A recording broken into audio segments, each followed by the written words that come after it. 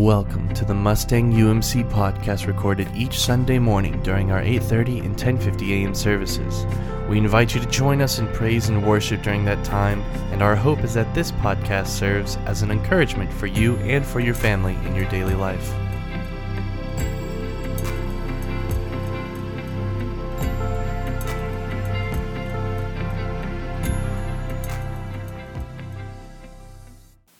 Ephesians 6:10 through 18.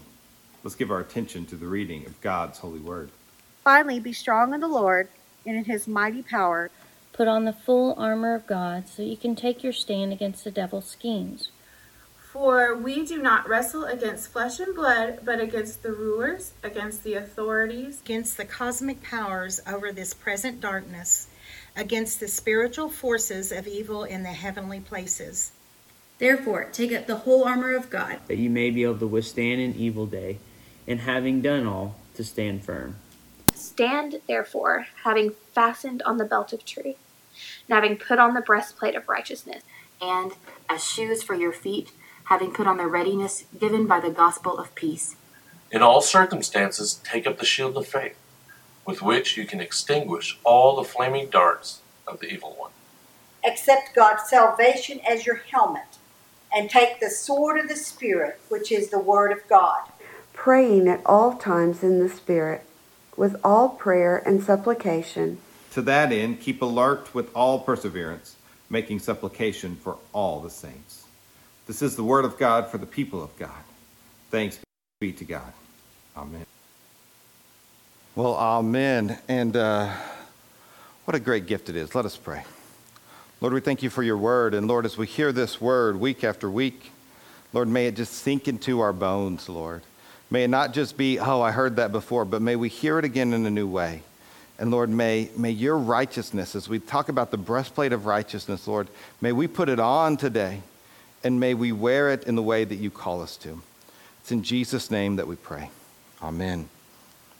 Now, one of my favorite movies is Back to the Future of all time. Love Back to the Future. And one of the things, in fact, I've got the pop figurines of Marty and Doc and the DeLorean here, because I just absolutely love the movie. Now, if you've never watched Back to the Future, one, you've had a long time to do it, so you should have watched it by now. But part of what happens in the first movie, let me just kind of set the scene, all right? So we have Doc Brown, and Doc's sort of this eccentric scientist, and then we've got this high school sort of everyman, Marty McFly, who loves playing music and all that sort of stuff. And they have a sort of an unlikely friendship. Well, Doc Brown, he invents a time machine. Now, in order to power up the flux capacitor, he has to get some plutonium. And so he promises to build this sort of terrorist group a bomb, but instead he uses it to build this time machine, and he does it in a DeLorean. One of my life goals is to drive a DeLorean and to drive at 88 miles an hour, all right, and just sort of pretend like I'm going back or forth in time. That's never happened, but if you have a DeLorean and a racetrack, I'll be glad to live one of my bucket list items. But anyways, this is not about my dreams of closing the DeLorean. This is about Jesus somehow. And so what happens is they get to the scene, and Doc Brown, he's showing Marty kind of the DeLorean and everything that happens.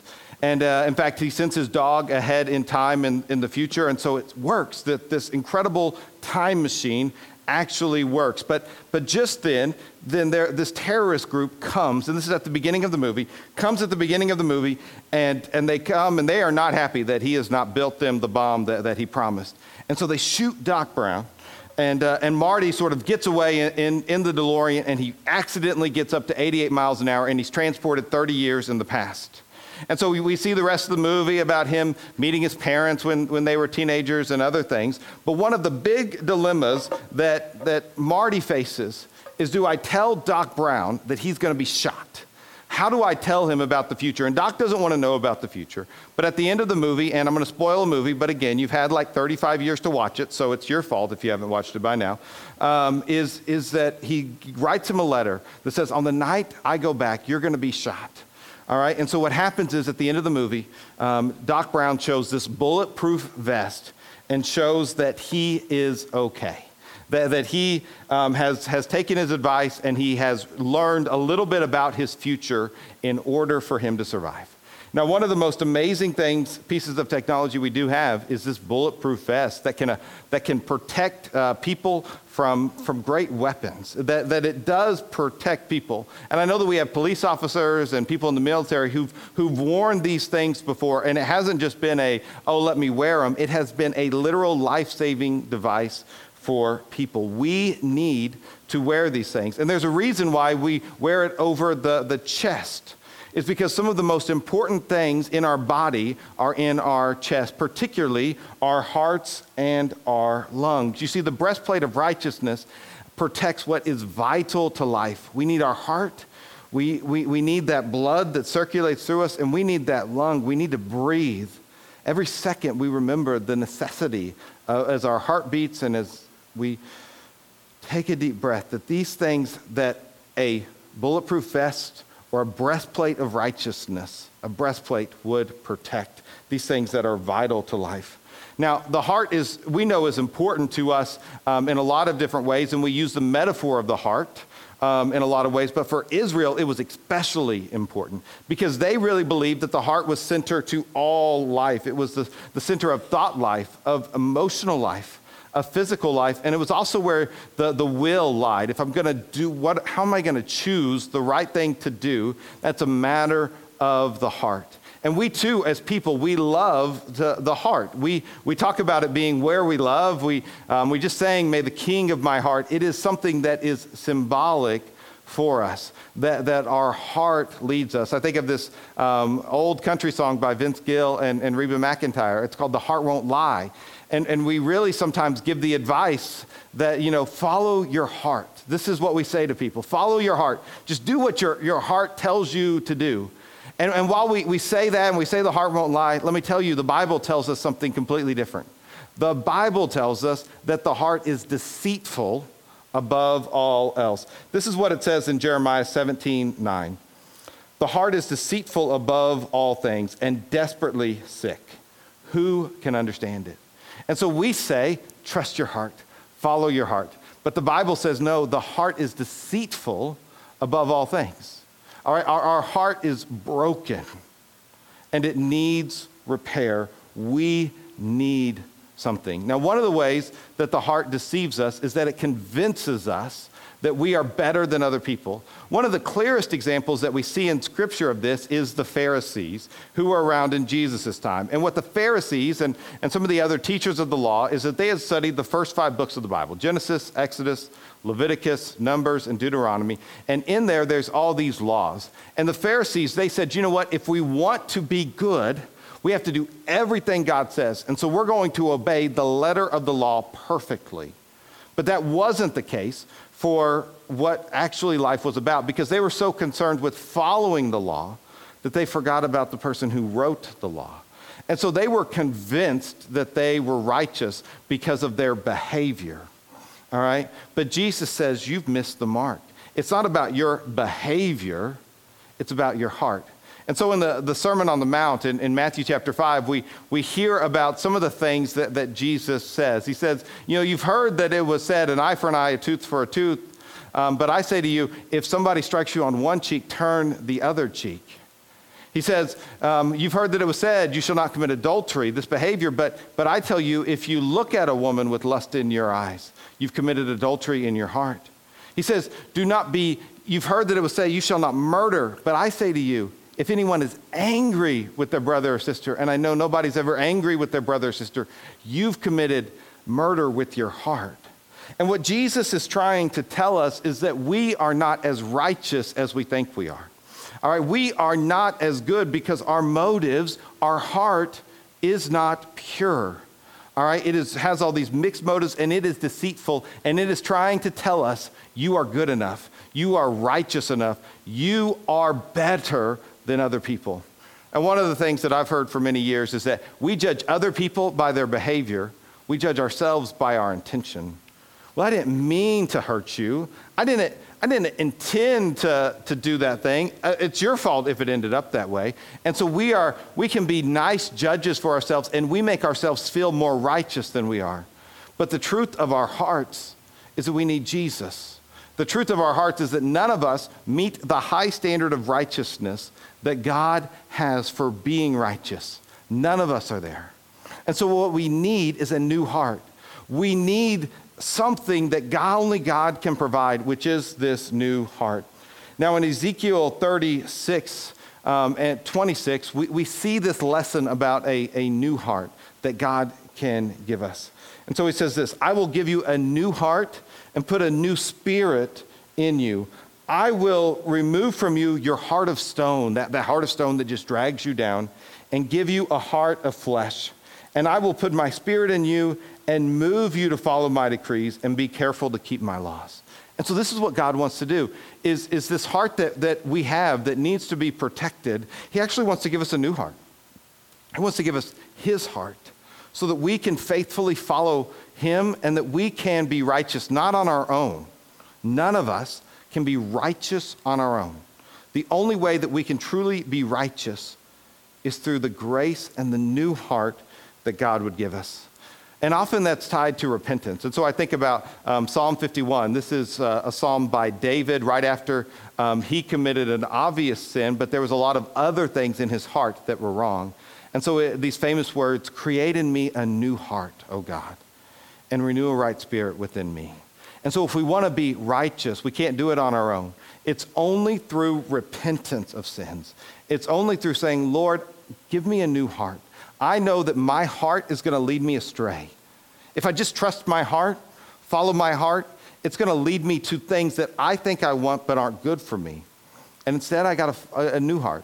And so I have to repent that the way I was going was wrong, and I want him. And I want to have Christ's heart in me. And that's possible. And so maybe none of you have ever confessed or you've sought that forgiveness, but this is what God wants for you, is to experience this forgiveness and to put a new heart in us. We can have a heart transplant, if you will. Our heart of stone for a new heart that God gives us, something that is so worth being protected and guarded. And so part of what I think this breastplate of righteousness does is it protects the heart of righteousness that God gives us. It protects this new heart that we have that is essential to our life, and we need that protection. Of course, the other part of our body that it protects is our lungs as well. I mean, if you're listening to this, you're breathing, all right? We have to take these breaths. We need our lungs. And part of what we understand scripturally is that God gives us the breath that we need. I think about what it says at the very beginning of our story in Genesis chapter 2. It says this, "Then the Lord God formed the man of dust from the ground and breathed into his nostrils the breath of life. And the man became a living creature." That God himself breathed into humanity and life happens. And this is what God does, is he breathes his life into us.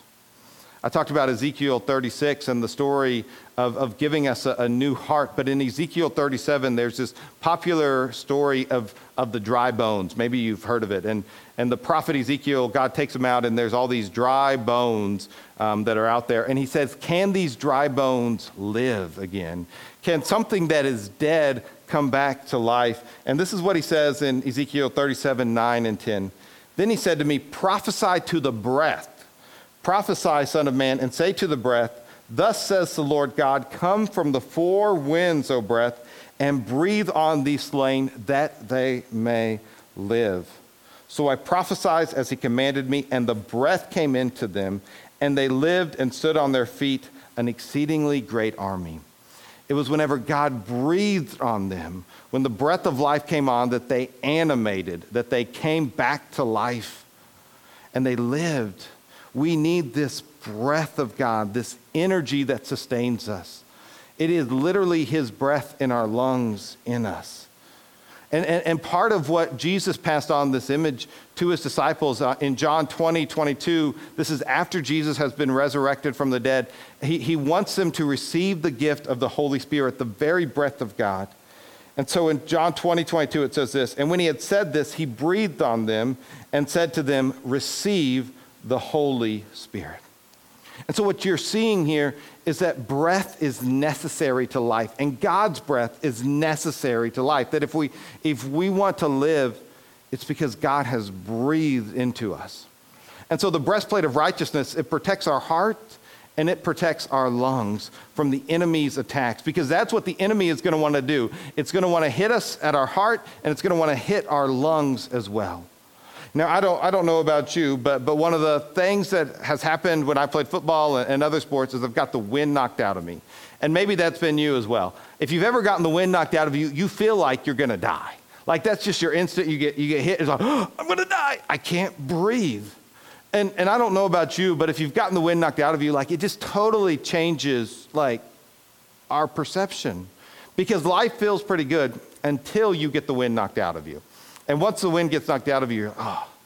Now this isn't something that just happens physically, though when it does, it's quite painful. But it also happens to us emotionally sometimes, right? Like it feels like something little just knocks the wind out of you. I remember when I was in high school, we did a thing called Youth Force, which was a youth mission experience.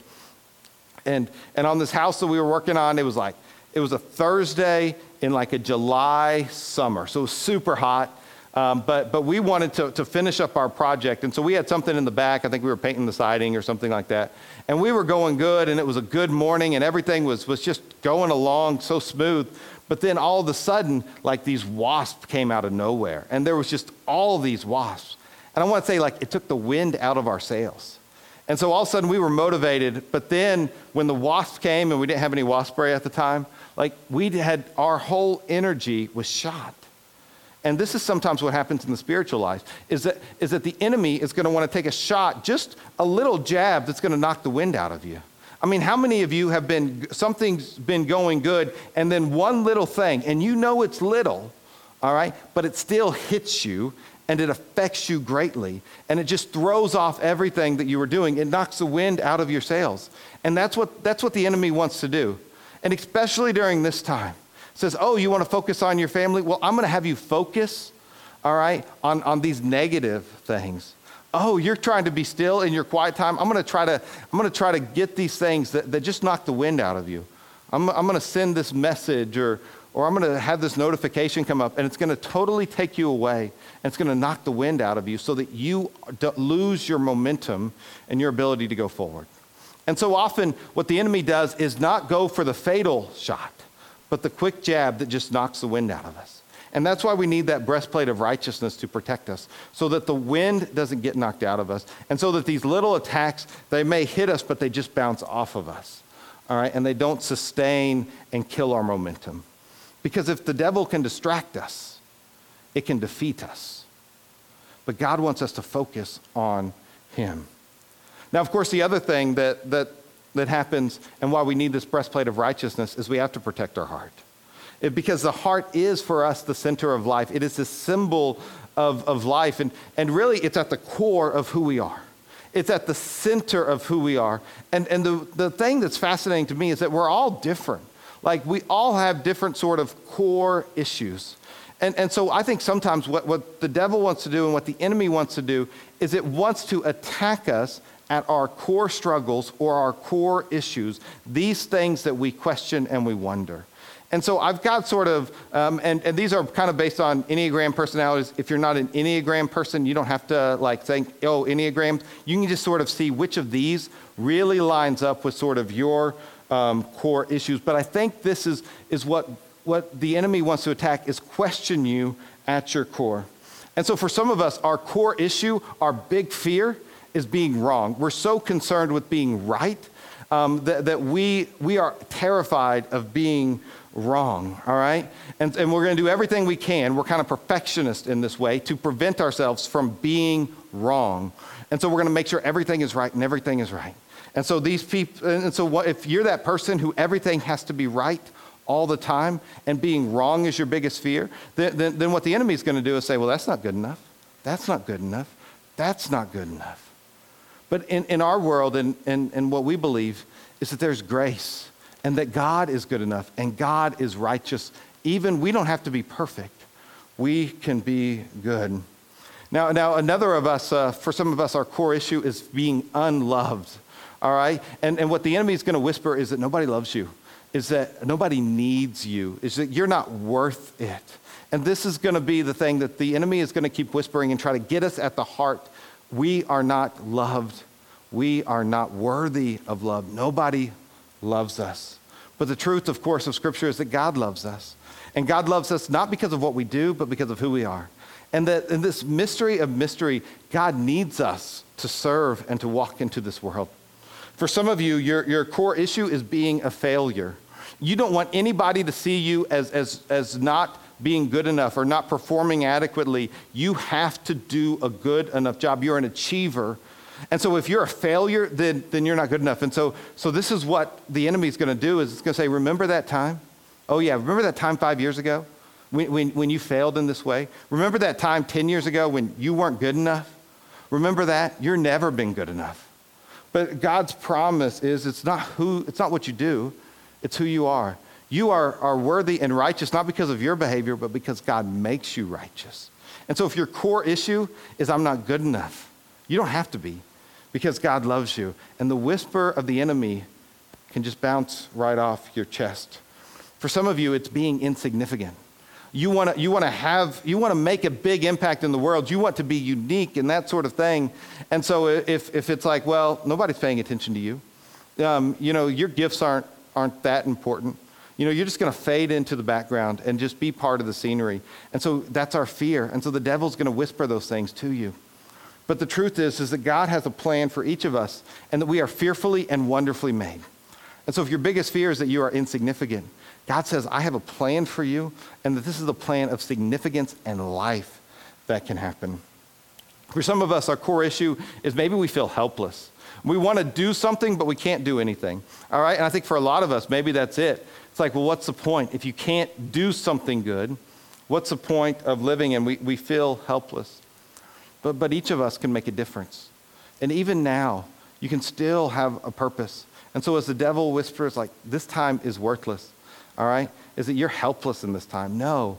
One of the best things that people in our church have been doing is sending cards and just encouraging other people. My kids got one the other day, and it just meant the world to us, that people are thinking about it, and that you can make a difference even in this time. Now, I think one of the biggest fears that a lot of people have is being alone. That there's a loneliness that happens. Anytime I've preached on loneliness, people said, Aaron, I heard what you were saying. And that we're alone in this. And that's what, again, part of what the enemy's going to whisper is that nobody cares about you. You're all by yourself. Even in a room, even in a home, you're still alone.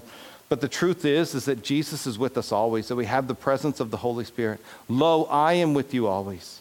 All right, that God is our support, that God is enough for us. And even if it doesn't feel that way, the enemy is going to try to whisper, you're all alone.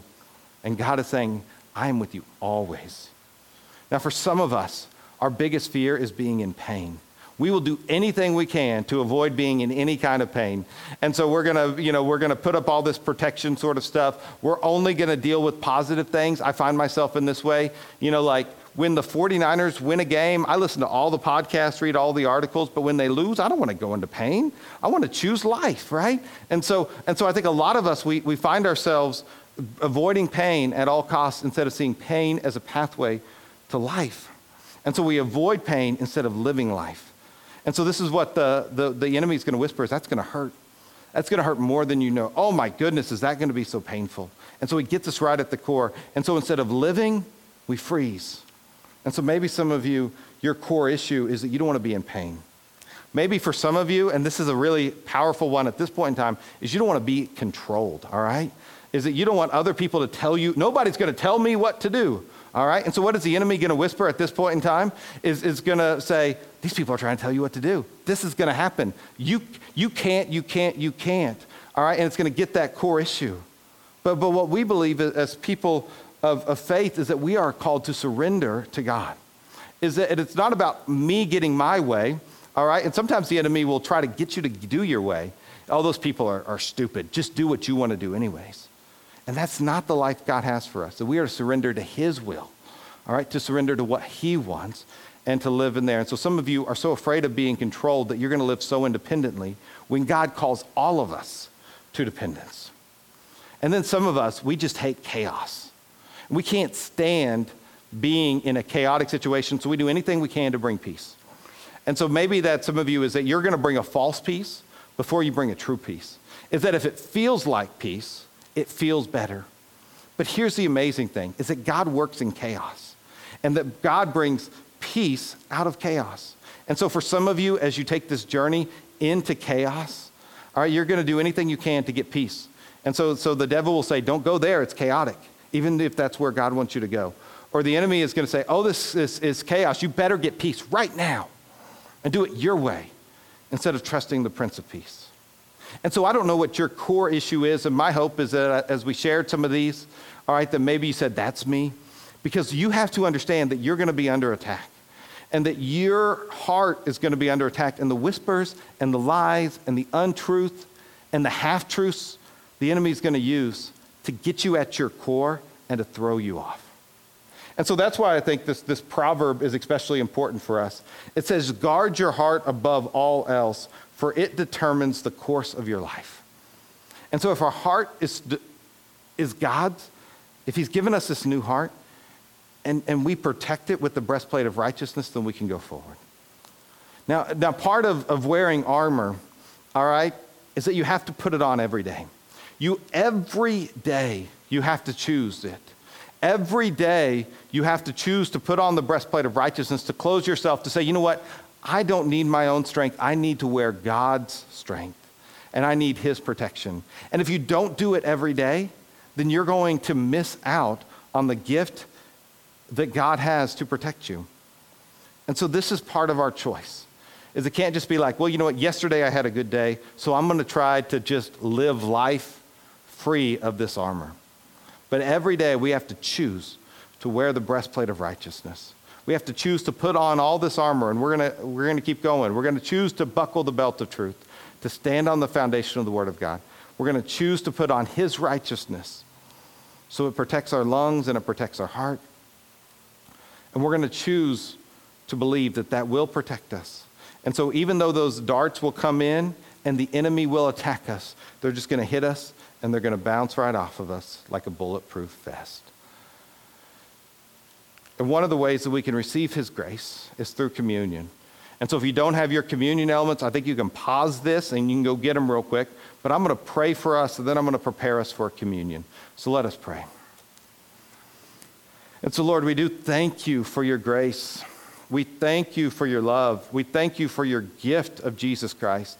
And Lord, we know that none of us are righteous on our own, but that we need you and we need your grace and love. And so, Lord, today we choose not only to buckle the belt of truth, but to put on the breastplate of righteousness, knowing that we need you and knowing that we need you to protect our hearts, to protect our breath, to protect our soul, and to protect our hearts. And it's in Jesus' name that we pray. Amen.